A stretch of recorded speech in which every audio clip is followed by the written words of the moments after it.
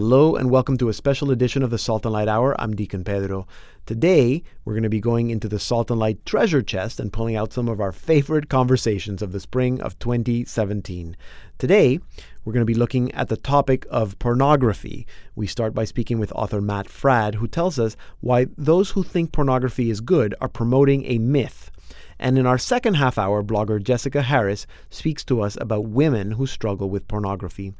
We also have two artists today. We end the first half hour with cellist Dane Johansen, who took his cello on the Camino de Santiago, and we end the program by reconnecting with singer-songwriter Marie Miller, who has a new album, Lost at Sea. Remember to visit us at saltandlighttv.org/radio and to comment on what you hear on this program or to ask any questions. Look for me, Deacon Pedro, on Facebook or Twitter. We begin now with the porn myth.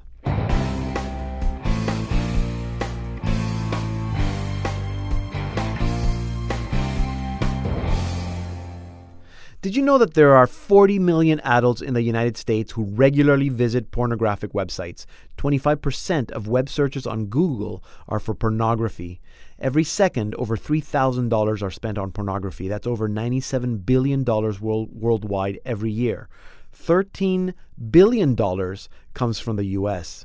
Did you know that there are 100,000 child porn websites worldwide and that child pornography generates $3 billion each year? There are 4.2 million pornography websites on the internet, and every second, over 25,000 internet users are viewing pornography. And 47% of Christians claim that pornography is a major problem in their home. Some may say that pornography is healthy and good, but my next guest wants to expose the myth that pornography is good, or at least not bad. In his new book, The Porn Myth, author Matt Fradd hopes to debunk most commonly held beliefs about pornography, and today he joins us here on the Salt and Light Hour. Matt Fradd, welcome to the program. G'day, thank you for having me on. Good. So let's cut to the chase. How would you define pornography? That's a great question. Pornography, here's a rough kind of definition. I'd say it's material that depicts erotic behavior with the intention of sexually arousing. Okay. So that would include things like 50 Shades of Stupid, braille pornography, audio pornography. Right. Right. Yeah. So right, and I guess that people who maybe disagree with some of the ideas that are in the book would say, well, how do you know people's intent when they're creating that? What I guess some people would even call it art. Right. So maybe I could modify the definition, therefore, and say that pornography is material that depicts erotic behavior that is either intended to sexually arouse or generally has that effect. Right. Now, and so this is clearly different to naked art. No one gets caught masturbating in museums to statues or beautiful paintings. They don't elicit that sort of response. Desire. Right. Now, so what do you say to people who would say that what's the problem? Pornography is healthy and normal. What's the problem with pornography? Well, there's a number of problems with pornography. Whenever we consider the rightness or wrongness of a particular, say, action, in this instance, we might wish to focus solely on the consumption of pornography. Yeah. We can say why it's wrong in and of itself or why it's wrong because of its consequences. Yeah. And in this book, given that it's a non-religious response to pro-porn arguments, I focus a great deal on why it's wrong because of its consequences. Right. So maybe we'll begin there. Yeah, so what are the effects? I think that pornography has a deleterious effect on the consumer, on the consumer's relationships, and on society at large. And I think that there's been a lot of evidence that's been coming out of academia over the last 20, 30 years that backs that up. And that there isn't comparably good evidence to think otherwise. Right. Maybe. Of course, I want people to read the book, so I don't want to go through everything. But give me an example. Like, why would it be damaging to marriages, for example? Right. So there's been a number of studies that have showed that even moderate pornography consumption of quote-unquote vanilla porn, that is to say, nothing to what we might consider aggressive or perverted, just very simple pornography, perhaps a Playboy centerfold or something, there's been studies that have shown that this leads people to think less of their partner's physical affection, physical appearance, and so forth. There's been other studies that have showed that those who use pornography regularly are more open to things like committing adultery. Mm-hmm. So I think, I'm not even sure we need hard and fast evidence for this. It seems rather logically obvious to me. I mean, if I'm going to watch other people engage in an act that ought to be held within marriage, then of course it's going to kind of compete for my attention, and I'm going to begin to think of these sorts of actions to be okay and to be exciting and something that I might wish to partake in a real sense, other than just consuming it visually. Right. You also in the book make a connection between pornography and sexual dysfunction. Right. What would be the connection? Yeah, there's been a lot of studies that have come out that have shown this. For example, Dr. Abraham Morgenthaler is the clinical urologist at Harvard Medical School. Mm-hmm. He kind of made this popular, what he calls porn-induced erectile dysfunction. That is when a man consumes pornography and then discovers that he cannot achieve and maintain an erection with a real woman. Mm-hmm. Norman Doidge, who wrote the book The Brain That Changes Itself, actually says this is less like erectile dysfunction and more like impotency, because with erectile dysfunction, the problem has to do with blood flow, but with impotency, porn-induced impotency, the problem isn't below the belt, it's between the ears. It's in the brain, yes. Time magazine had a front cover article last year on the detrimental effects pornography has on its consumers, and they cited several studies that talk about the incredible rate in which we're seeing people who consume pornography getting erectile dysfunction. Now, someone might say, well, couldn't it be that it's just due to anxiety or something? Maybe there are other factors.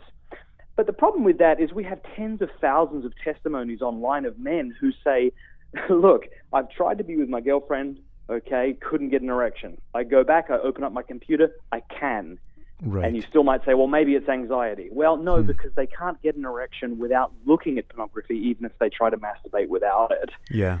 We're seeing similar dysfunction, sexual dysfunction in women who may be able to climax, but the climax isn't at all as strong or as powerful or as enjoyable as it was or as it is when they quit porn. Right.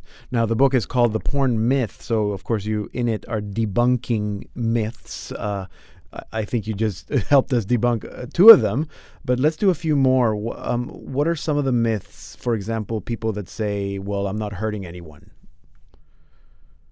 Right. Well, I mean, I just don't think that's true. I think already we've shown that pornography hurts ourselves. Right. By perhaps leading to addiction, erectile dysfunction, relationship breakdown. I think those are a few ways in which pornography hurts us. Is there a myth? The other way it hurts people is those in the industry. Right, I was going to ask you. We tend to have this unrealistic view, an untrue view, that those in the industry are just well-rounded individuals who find their work liberating.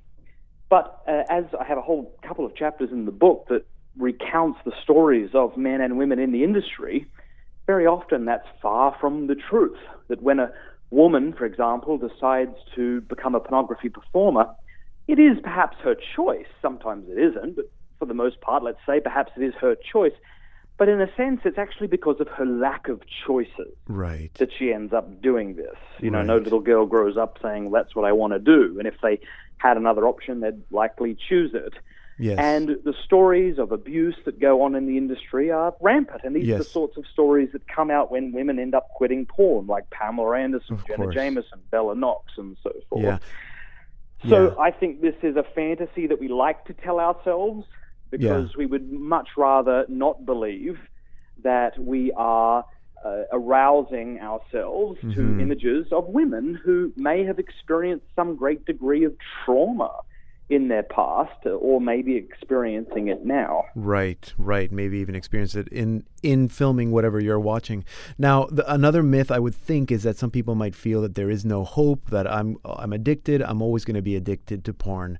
Is there hope for people who are struggling with this? Yeah, there definitely is. I think we have to stop thinking of freedom from porn as a destination, however, Okay. and begin thinking of it as a daily choice that we make by our actions. Right. If we think of it as a destination, then, yeah, I mean, I don't know, when do you arrive at that point? How do you know you won't fall tomorrow or tonight? Right. We never know these things. But very often people, Catholics, treat it like it is. They'll say things like, what's the book I need to read? What's the prayer I must pray? Am I wearing the right colored scapula or something? Yeah. But when we think of it rather as a daily choice that we make by our actions, I think this is a much more helpful way to view it. So I think if one is addicted to pornography, they should decide to quit. And then the three things we found most helpful when overcoming pornography long term, those three things would be spiritual direction, therapy, and finding a good 12-step group. Right. In our experience, those three things have brought about the most success. Right. Okay, that's good advice. Maybe good to leave it there. Thank you so much, Matt, for all the work that you do, and in particular for this book. I found it very easy to read and very insightful. So thanks for sharing it with us. Thanks. Matt Fradd is the Director of Content Development for Integrity Restored and best-selling author and popular speaker. He is also the co-creator of Victory, an app that provides a strategic battle plan for winning the struggle against pornography. His latest book, The Porn Myth, is published by Ignatius Press. You can learn all about it at thepornmyth.com. All royalties from The Porn Myth go to help Children of the Immaculate Heart, which is a not-for-profit corporation out of San Diego, California, whose mission is to serve survivors of human trafficking. Here now is our featured artist of the week, Dane Johansen, with Part 4, Saraband, from Bach's Suite No. 3 in C major for cello, from the soundtrack of Strangers on the Earth.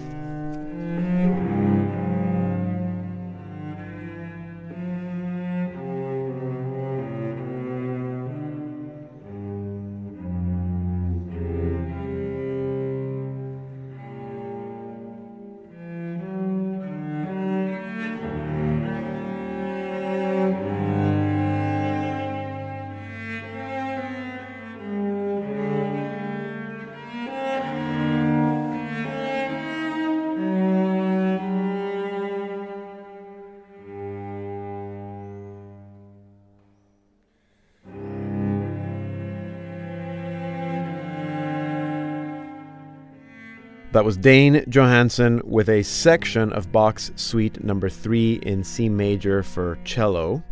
That is from the soundtrack of the film Strangers on the Earth. We might actually keep playing that track underneath because it's so lovely. The Camino de Santiago is probably the world's most popular pilgrimage. Every year, hundreds of thousands of people walk the route of St. James. One of these pilgrims was Dane Johansen. He's a cellist who walked the Camino with his instrument on his back, performing music for his fellow pilgrims along the way.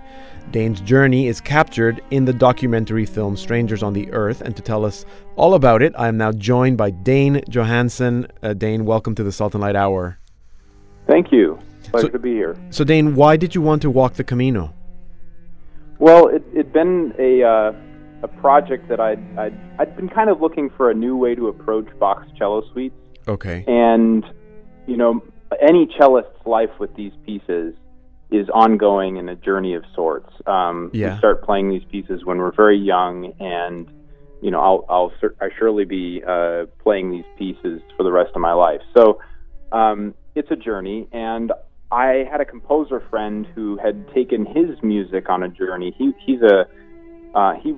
walked 2,200 miles, I think, of the Appalachian Trail. Wow. And wrote 81 pieces for string quartet along the way. So in the summer of 2008, he was telling me about that adventure, and I got really excited about the idea and thought, wow, I could do something like that with the Bach cello suites and my cello, and but where would I do it? You know? And so then I started looking for a venue, and I found the Camino de Santiago, and so it was sort of a process that evolved quite naturally. Interesting, I didn't end up walking until 2014. Yeah. So I had a lot of time to plan and think about it, and But it kind of began in 2008 with the inspiration from that friend. Yeah, it's interesting because I was going to ask you why the Bach suites, but obviously the whole journey begins for you with those Bach suites. Can you tell me a bit about those musical pieces?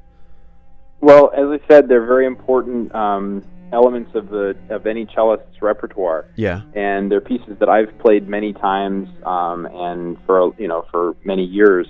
And but I will say that my connection to those pieces is so much stronger now, having had that experience along the Camino, performing them almost every night and sharing them with so many people. And sort of, as I walked, thinking a lot about the music and reapproaching it every night and just trying to do something different with the music each time that I played it, really deepened my connection to many aspects of that music and certainly deepened my interpretation of that music. So yeah, it was a wonderful experience. What would you say? I'm intrigued by the fact that you I mean, I would have thought that you picked the Camino because everybody knows the Camino, but what was it about the Camino? And maybe now in retrospect you're able to talk about it better, but do you see a relationship between that particular landscape or that weather or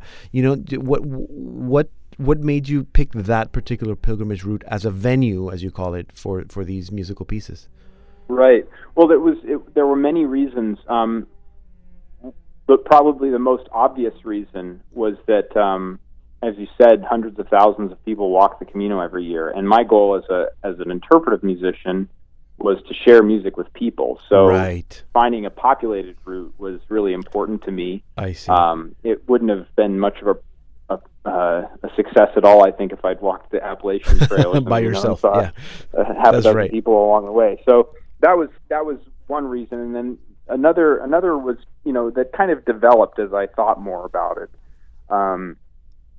Is sort of the timelessness of both Bach's music. I mean, these are pieces that were written 300 years ago. Yeah, and they're still, I think, very powerful and relevant pieces of music for people today. And there aren't too many great works of art that are so well known that are so old. Yeah. Right. So, or at least they belong in very, very good company, very select company. Right. So, and the Camino de Santiago is similar in that it's this route that's been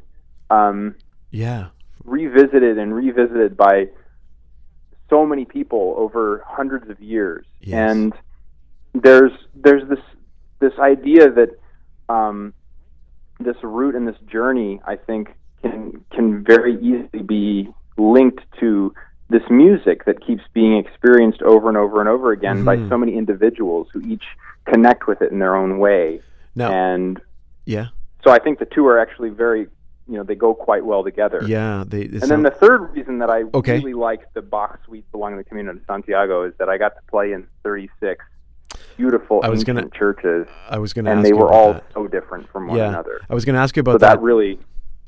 Yeah, because when I first heard about this project, I thought, well, cool, like he would like walk and just sit down somewhere and play his cello. But you actually had, I presume, organized concerts throughout in churches along the way, right? That's how it worked? Well, so it began as something more like what you imagined. That was my idea. Really? And then I was actually just serendipitously getting to know a cellist in Spain because I thought, well, I'm going to be walking through his town. Maybe I can connect with some young cellists. Yeah. So I contacted this teacher, Diego Arbizu, at the conservatory in Pamplona. Yeah.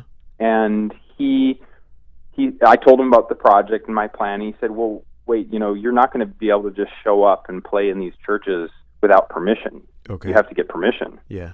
And sort of, that was the first time that somebody actually brought a little reality into the, into my dream. Yeah, for sure. And so then he was very generous. He and another woman from Spain, Irene Tocino, who was actually a friend of mine from New York, but she grew up in Spain. They helped me connect with all of these priests along the way and get permission to perform music in all of the churches. Mm-hmm. And the film kind of elaborates a little bit on the fact that it began as this idea to make a recording of the Bach suites in all these churches. Okay. And then in order to get permission to play in all of those places, I had to open things up to the communities and it became, as you said, a series of organized concerts along the way. Fascinating, but you still walk. How many? Which route did you do? Did you do all 4 weeks or 600 kilometers? I was walking for 40 days. Okay. So, yeah. And it was about 580 miles total. Nice. So I walked from the border between France and Spain in the Pyrenees to the Atlantic Ocean. To all the way to Finisterre. Did you? Obviously, you had the cello with you. Our co-host, one of my co-hosts of the show, Emily, earlier in the program, she wanted to know. So, where was his backpack? So, just practically, did you have a cello and a backpack? Did you stuff all your clothing in the cello case? How did you manage that? So one of the themes that I was dealing with, or really living with, along the Camino was the idea of simplicity, because that really seemed to me to be the best way to approach that period of time, is just to make it as simple as possible. So, because I just physically I couldn't carry very much more than the cello. Yes. So I didn't bring very many things with me. I had a change of clothes, one change of clothes. So, nice. Every couple of days I was doing laundry. And that's it. I had a very basic sleeping roll and some personal items and some rain gear. Right. And that was pretty much it. Yeah. So I had all those things kind of strapped to the cello case and tucked inside and everything. So it was pretty manageable. Yeah. Now, everybody I know that has done the Camino, they come back with lots of great stories. Is there one story or one person? You must have met lots of people along the way. Anything of that journey that really stands out that you can share with us? Well, that's a really difficult question to answer, because I have so many memories of so many important people who were influential along the way, and really shaped my experience. I'll share with you one story that I think was kind of a good representation of the way things seem to happen on the Camino. So what I kept finding was that if you just kind of brought your best self and your best flexibility to any situation, that things generally sort of worked out very well along the Camino. And I think that's, maybe that's just kind of more part of my outlook on life. But one story really stands out to me, related to that kind of idea. And it was that we were recording in all these churches and putting on community concerts in all these places. And every priest along the way had already given permission. But after we had recorded and filmed in the location, we needed a signature on a release form, from someone, to just so that we could, cover ourselves later if there was somebody took issue with the material we were using in the film. Right.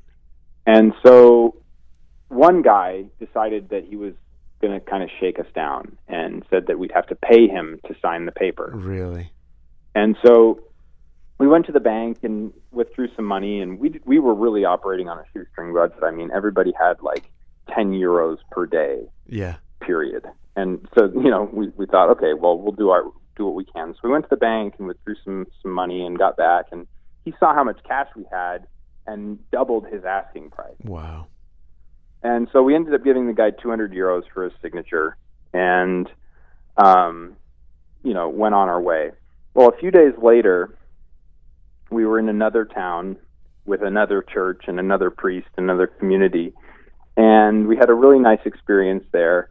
And on the way out of town the next morning, the priest was outside along the road, and he stopped me and gave me a card, and thanked me for being there and thanked us for being there and for the experience. And so it was very nice. We parted ways, and later on down the road, I opened the card, and he tucked 200 euros inside. Nice. And it was just sort of this beautiful moment of, everything is kind of just keeps working out along this journey. And it seemed like everything kind of kept finding a nice balance. Yeah. So I don't know, different people might interpret that story differently, but I really enjoyed that story, and I carry that memory for sure. For sure. I'm sure that and many, many, many more memories. Sounds like it was a wonderful experience, and it sounds like it's a wonderful film. I encourage people to look it up. Thank you, Dane, for sharing a bit of that with us today. Oh, my pleasure. Thanks very much for having me. Dane Johansen is a professional cellist who performs throughout the world as a soloist and also as a chamber musician. You can learn more about the film Strangers on the Earth and where you can watch it at the film's website, SOTE, so Strangers on the Earth, SOTEfilm.com. I'm going to put that link on our site so that you can also find it easily, SOTEfilm.com. Here now is another track from the soundtrack of the film. This one is the prelude of Bach's Suite Number 5 in C minor.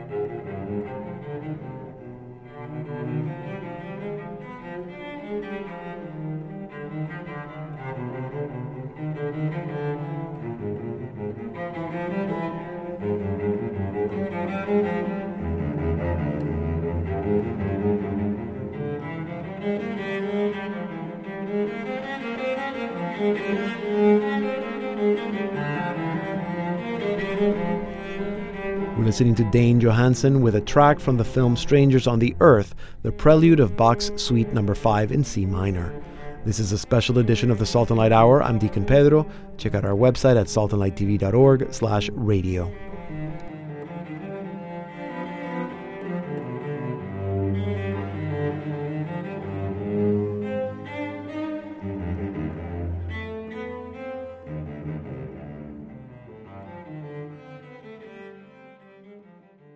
Hello and welcome to the Salt and Light Hour Part 2. I'm Deacon Pedro.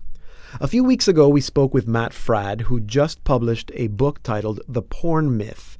That was a very popular program, and we received questions about the issue of women and pornography, which we had touched briefly with Matt Fradd, but not really in depth. And so we thought we would dedicate a bit more time to this topic. Joining us now is Jessica Harris, whose blog is titled Beggar's Daughter. In it, she writes about pornography, about sex, about singleness, sexual exploitation, and grace. Now, Jessica describes herself as a former porn addict, and she started the website, beggarsdaughter.com, to share her story and help women and girls know that they are not alone in their struggles. So I'm very happy to welcome Jessica to this program. Jessica, thank you for what you do and for joining us today. Well, thank you for having me. So, a little curious. I mean, I just explained why you started the website, but you actually started writing a book. Tell me how that turned out into an actual website. Well, right. So, I had wanted to start the book originally. I wanted to do just the book. And for me, it was, I felt like God wanted me to share my story. And I thought, okay, I'll write a book. And then I can get that out there, and then I can go on with my life, because I had no interest really in being known as the girl who's the expert on this. Right. So yeah. I thought, I'll write a book, and then I can go and do what I want. It turns out that it's not quite that easy to get a book published. Right. So then I said, fine, I won't write a book. I will just do a website. I will just share my story on a website, and then I will go on with my life. Okay. And then the website turned into a blog, and then the blog kind of turned into the website. Now, and obviously you were wanting to write a book because there was a story there that you had to tell. Your own story. Right. There's this, right, my story, and just the fact that no one really was talking about this issue of women struggling with pornography. Yeah. And I really just felt like we needed to at least start having this conversation, and if I could somehow get my story into that and help start the conversation, then I wanted to do that. Yeah, of course. Now, you say that you were exposed to pornography at age 13. Is that correct? Yes, I was exposed at 13 years old. And was that accidental? How did that happen? I was researching for school. It was back in 1999, the age of dial-up internet. Yeah. But I was researching for school, and there was a website that was just full of videos, and they were completely innocent videos. They were educational, scientific videos, but in the middle of all those videos was a pornography video. Really? And so I clicked on that, right there, and it took me to a hardcore pornography website. And so just like that, I was pulled into hardcore pornography. So, and your reaction, and I know this because I've read what you've written. So your response to this was, you said that you were disgusted, but you were curious. Is that so? What happened next? Right. It's a little bit of maybe like watching a train wreck almost, where you feel like I need to look away, but at the same time you're like, but what is this? Like, I have to see what happens next, or I have to see what's going on. Right. So I clicked on the video and clicked to go out of the video, and it was one of those kinds of screens that just pulls you into the site. It was right. like a viral screen in a way, and it just kind of sucked you into the site. And then the site was filled with ads and with videos and all sorts of things, all on the main page. And then there was a chat room there. So then it was kind of, I'll just poke around and see what's here. Maybe not watch anything like that again, because that was kind of too much. But maybe this genre isn't as bad. Or here's a chat room. Let me go in there and see what's going on in there. Like, what is this world that I've just found? It was a curiosity of, wow, what did I just stumble upon? And at what point did it change from curiosity to something that you felt was just out of control? I noticed that it was out of control my senior year of high school, when I was a straight A student in high school. I had no problem getting good grades.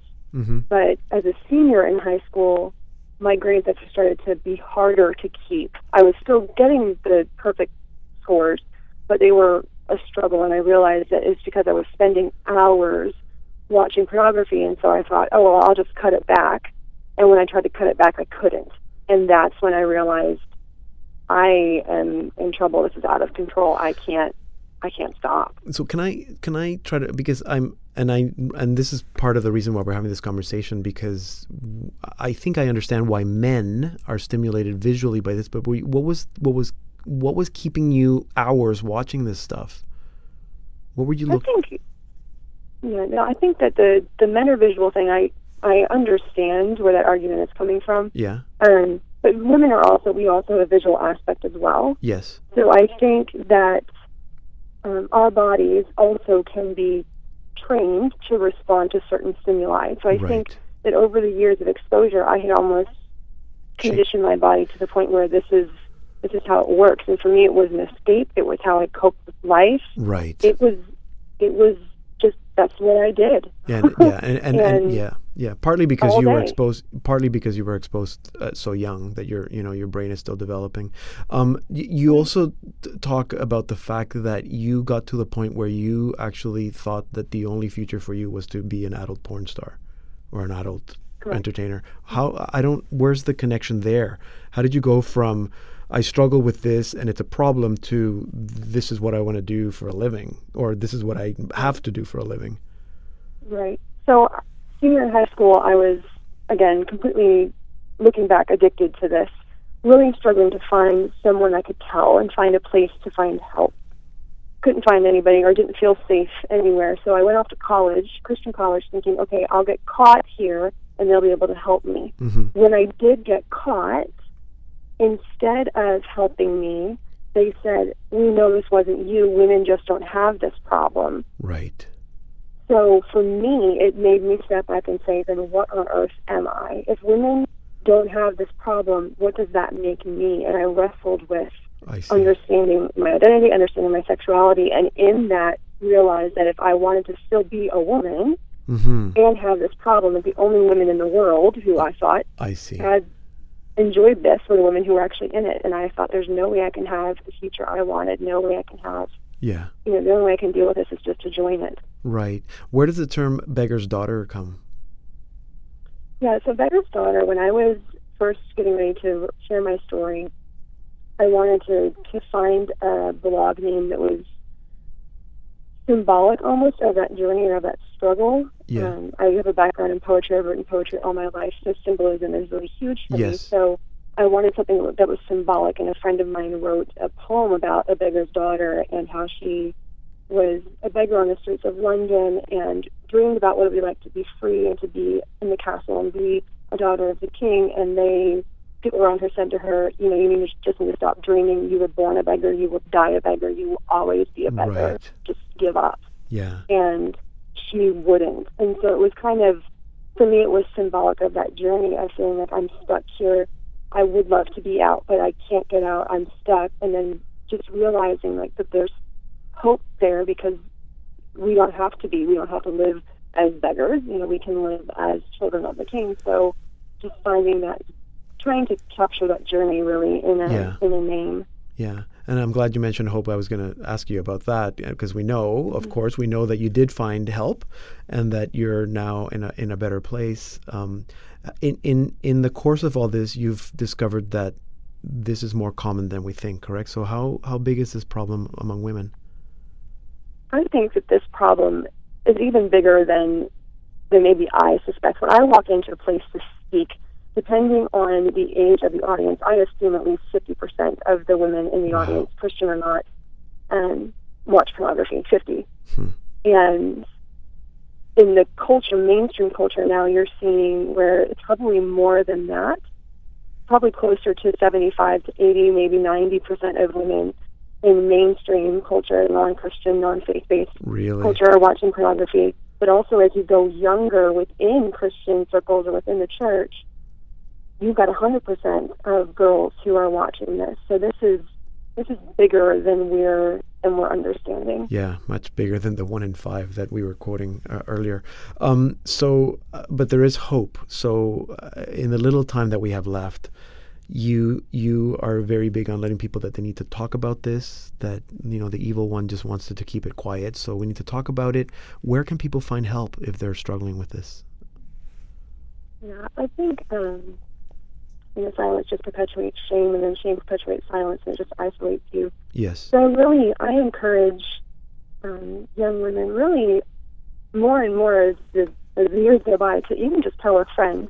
You would be surprised how many girls come to me and say, I'm so afraid to tell anybody, and then when I said something, there were 5 of my friends that were the same way. Yeah. So really just finding a friend that you trust, to at least open up that conversation. Because I think when you first have that moment where you tell somebody, and in that moment they can exercise grace and help you understand that, this does not change who you are. This is not, you're not going to get labeled because of this, but that they're going to help you and they're going to work through this with you. Right. Once you can get through that first hurdle of telling somebody, it's like the chains start to fall off even just then, where it starts to lose its hold because you're not in silence anymore, and there's not the shame anymore. There's not that fear. Yeah. You've broken through that. So just starting with your circle of friends, or if you are close with your pastor's wife, or close with somebody in your church, telling them, or if you're at college, telling somebody on your dean staff. This is prevalent enough that I think we're falling away from the idea women don't do this anymore. Right. This is prevalent enough that I think if a woman comes forward and says, hey, I have this problem, that someone's going to say, we figured somebody here did, and you'll be able to move forward with that. I think a lot of the shame and the stigma is breaking down now. So just telling somebody in your circle. Absolutely. That's good advice. And then I would add, and go check out Jessica's website, beggarsdaughter.com, because there's lots of information there, and lots of stories, and lots of good resources. I wish we had more time, Jessica, but this is, I think, an important topic, and maybe as we get responses, we can maybe revisit it at another time. So thank you for what you do and for not being afraid to tell your story. Thank you for having me on today. Jessica Harris is a blogger and author. You can find her writing for many websites, but you can purchase her book, Beggar's Daughter, and her other books, and read all her articles and blog posts at her website, beggarsdaughter.com. Here now is our featured artist of the week, Marie Miller, with Glitter Gold from her newest album, Letterbox. I see you in every star, every gray every moment that went wrong. And I hear you in the saddest songs I know, and waves crashing cold as stone in a broken sea. And when I dream of you, I don't want to wake up, because somewhere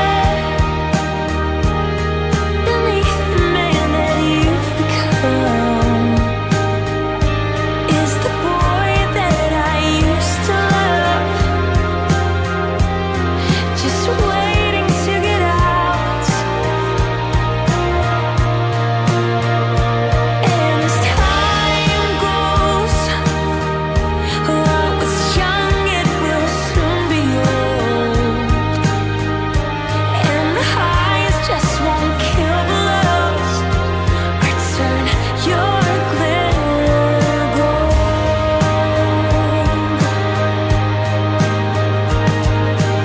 You run scared from all the best things in life. It takes a little sacrifice, but it's worth it in the end. Come back home. You're not that far away. We've all got broken hearts and scars up to the sky. And don't you know that somewhere beneath the man that you've become is the boy that I used to love, just waiting to get out. And as time goes, what was young, it will soon be old. And the highs just won't kill the lows or turn your glitter gold. Come home,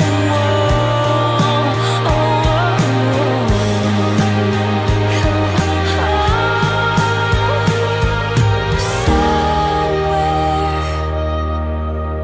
beneath the man that you've become is the boy that I used to love, just waiting to get out. And as time goes, what was young, it will soon be old. And the highs still won't kill the lows or turn your glitter gold. Turn your glitter gold. That was Marie Miller with Glitter Gold from her newest album, Letterbox. We first met Marie 3 years ago when her single, You're Not Alone, rose to the top of the Christian adult contemporary charts. Marie is classified as a modern folk singer-songwriter, but as you've been hearing, she blends folk with pop and country and other styles of music. Marie now has a new album, Letterbox, that she describes as radically relational. It's about friendships, parents, a child, or romance. And she also says that it's about how we affect each other as people and that it's about freedom. Whatever it is great music. And so we are very happy to welcome Marie Miller back to the program. Marie, welcome back to the Salt and Light Hour. Great to be here. So I don't think I've ever heard an album described exactly the way you describe yours. So maybe I should just ask you, what is the album about? The album is it's called Letterbox because when I was looking through the songs that we chose, I found that it almost was like direct letters to people in my life. So things that I wanted to say to them, but I didn't because I was afraid to, or just felt like I couldn't in some way. And so I wrote a song about it. And then, so it now sort of is my collection of letters, so my letterbox. And I also am a little bit of a traditionalist, and I love to write letters and sort of have a philosophy about slower communication and community and physical things over all this digital stuff. So I thought it was the perfect title. It is. So, but just to confirm, so were these actual letters, or they felt to you that they were like letters? They were like letters. Yeah. Now, I also read that you, when you're writing music, sometimes you're looking for themes or searching because you love to read, and you're looking through classic literature, for example. Was there literary influences for this album? Yes, definitely. So there's, in basically every song, you'll find little secret quotes from books and things like that. There's a song called Story that is just jam-packed with literary references. I have Lord of the Rings in there, and the Iliad, Alice in Wonderland, Wuthering Heights. It's just sort of a ton, and I thought that was sort of my nerdy side coming out. But. No, that's good. So would you say that that's typical of the way you generally write music? Definitely for this album, I think in the past I've also done that, but in particular with this album. Now I have written, many songs that in my last EP, I have a song called Unconscious, which is about the idea in Plato, the man in the cave. Right. So I try to, I've always tried to bring in my love of reading with my songwriting. Yeah, interesting. So would you then read something, let's say you read that Plato myth or whatever that thought would have been, would you write it out first as a poem and then set it to music, or does it come to you musically? What's sort of the process normally for you? Well, I generally write the music and the words at the same time, and then I go back and I edit the lyrics. Right, of course. So I really write. When people ask me that, I had to think about it the first time. Well, what do I do? And I realized that I'm pretty much writing hand in hand together. So the lyrics and the music sort of come together. Would you say that there's anything different about this album for you? And I'm thinking more that it seems to me that there's a bit of a different sound. It's maybe not as folksy or as country as some of your previous recordings. Yes. So this album is definitely poppier, you could say, than the earlier recordings. And I decided to go a little bit in that direction, just switch it up a bit. The radio format that we're going for is pop radio. So it's kind of exciting to have, and the shows have become more upbeat because of that. And I am excited about that, to have a little more energy for the performances as well. Yeah, I know. I actually was watching the video for I think Lost at Sea, and you're playing the mandolin. But when I was hearing it, I thought, I really missed the mandolin. I'm gonna have to go hear it again. That I missed the banjo and the mandolin. But maybe they're there, and I just have not paying attention close enough. Yeah. Now, would you say that this is a Christian album? No. So this is really just a pop, secular, whatever. I joke, I say pagan music, but I'm totally kidding. No, it's I have really tried to, though, bring in Christian themes in the music, whether it be a song about friendship, or there's a song called Stone to Throw, which is about how everything we do in any way we affect one another. Right. And so I say no man's an island, no matter how far you swim, and the world's polluted by your tiny little sin. So it's so really bringing my Catholic faith into all the music. But I wouldn't say we wouldn't put it on iTunes, Christian gospel genre. Right. So it would be just pop. Is that something that's new for you, or that you're trying something new, or it just felt natural to kind of go in this direction for this particular project? Yes, it felt very natural, and I try to make the music speak for itself and not decide, before, because I think once you say I'm this, and then you're trying to write music that fits your own version of yourself. Of course. But when you look back and you look at the music, you say, oh, this is where it's going to work the best. But I've actually been working in pop music for about 3 years. Right. And I still do many Catholic events, but I just am not doing the they call it CCM, contemporary Christian music of course. events anymore. Yeah, what I call love songs to Jesus. Exactly. But it's good, and I think that there's a power to that because, as you say, I mean, who you are is who you are, and that's going to come through in your music and your lyrics. And if you are Catholic or Christian, or you're very much that's part of who you are, then that's going to come through anyway. And maybe sometimes that's the best way to evangelize. And again, not that you're necessarily writing the music with a specific purpose to evangelize. I'm not sure if that's part of your goal or your mission.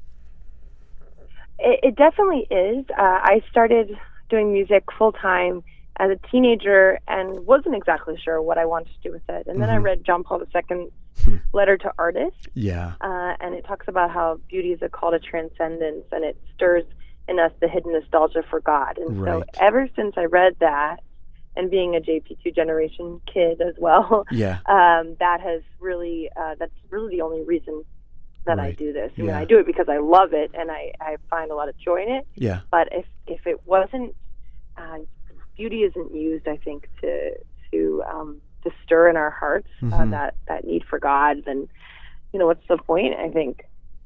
Of course, and you also do it because you're good at it, and you have a busy summer. I was looking at your again your dates. You have lots of dates this summer. You're going to be in New York and Virginia, in Germany, Atlanta, Chicago. So our listeners can find out where you're going to be and see if you're going to be anywhere near them, and hopefully they can come out and listen to you. Do you have any new recordings or any big projects coming down the pipes that we should know about?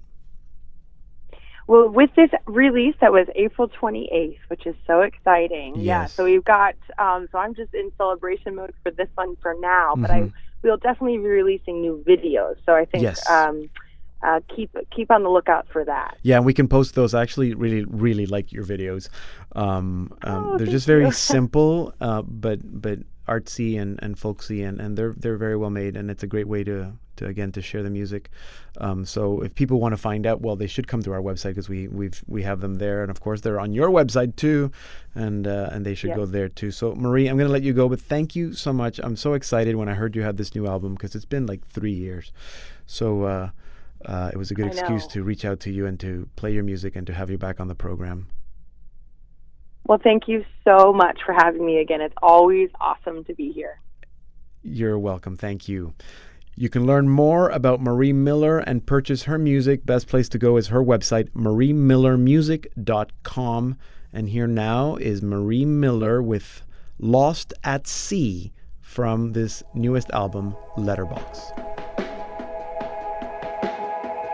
In a paper boat on a raging sea, hope and hope would float on endlessly. The sky can turn without a word from light to dark. The storm will shake and waves will break on the bravest heart. I was lost in you, you were lost in me, us against the tide on the ocean deep. All I have is you, all you have is me. Are we lost at sea?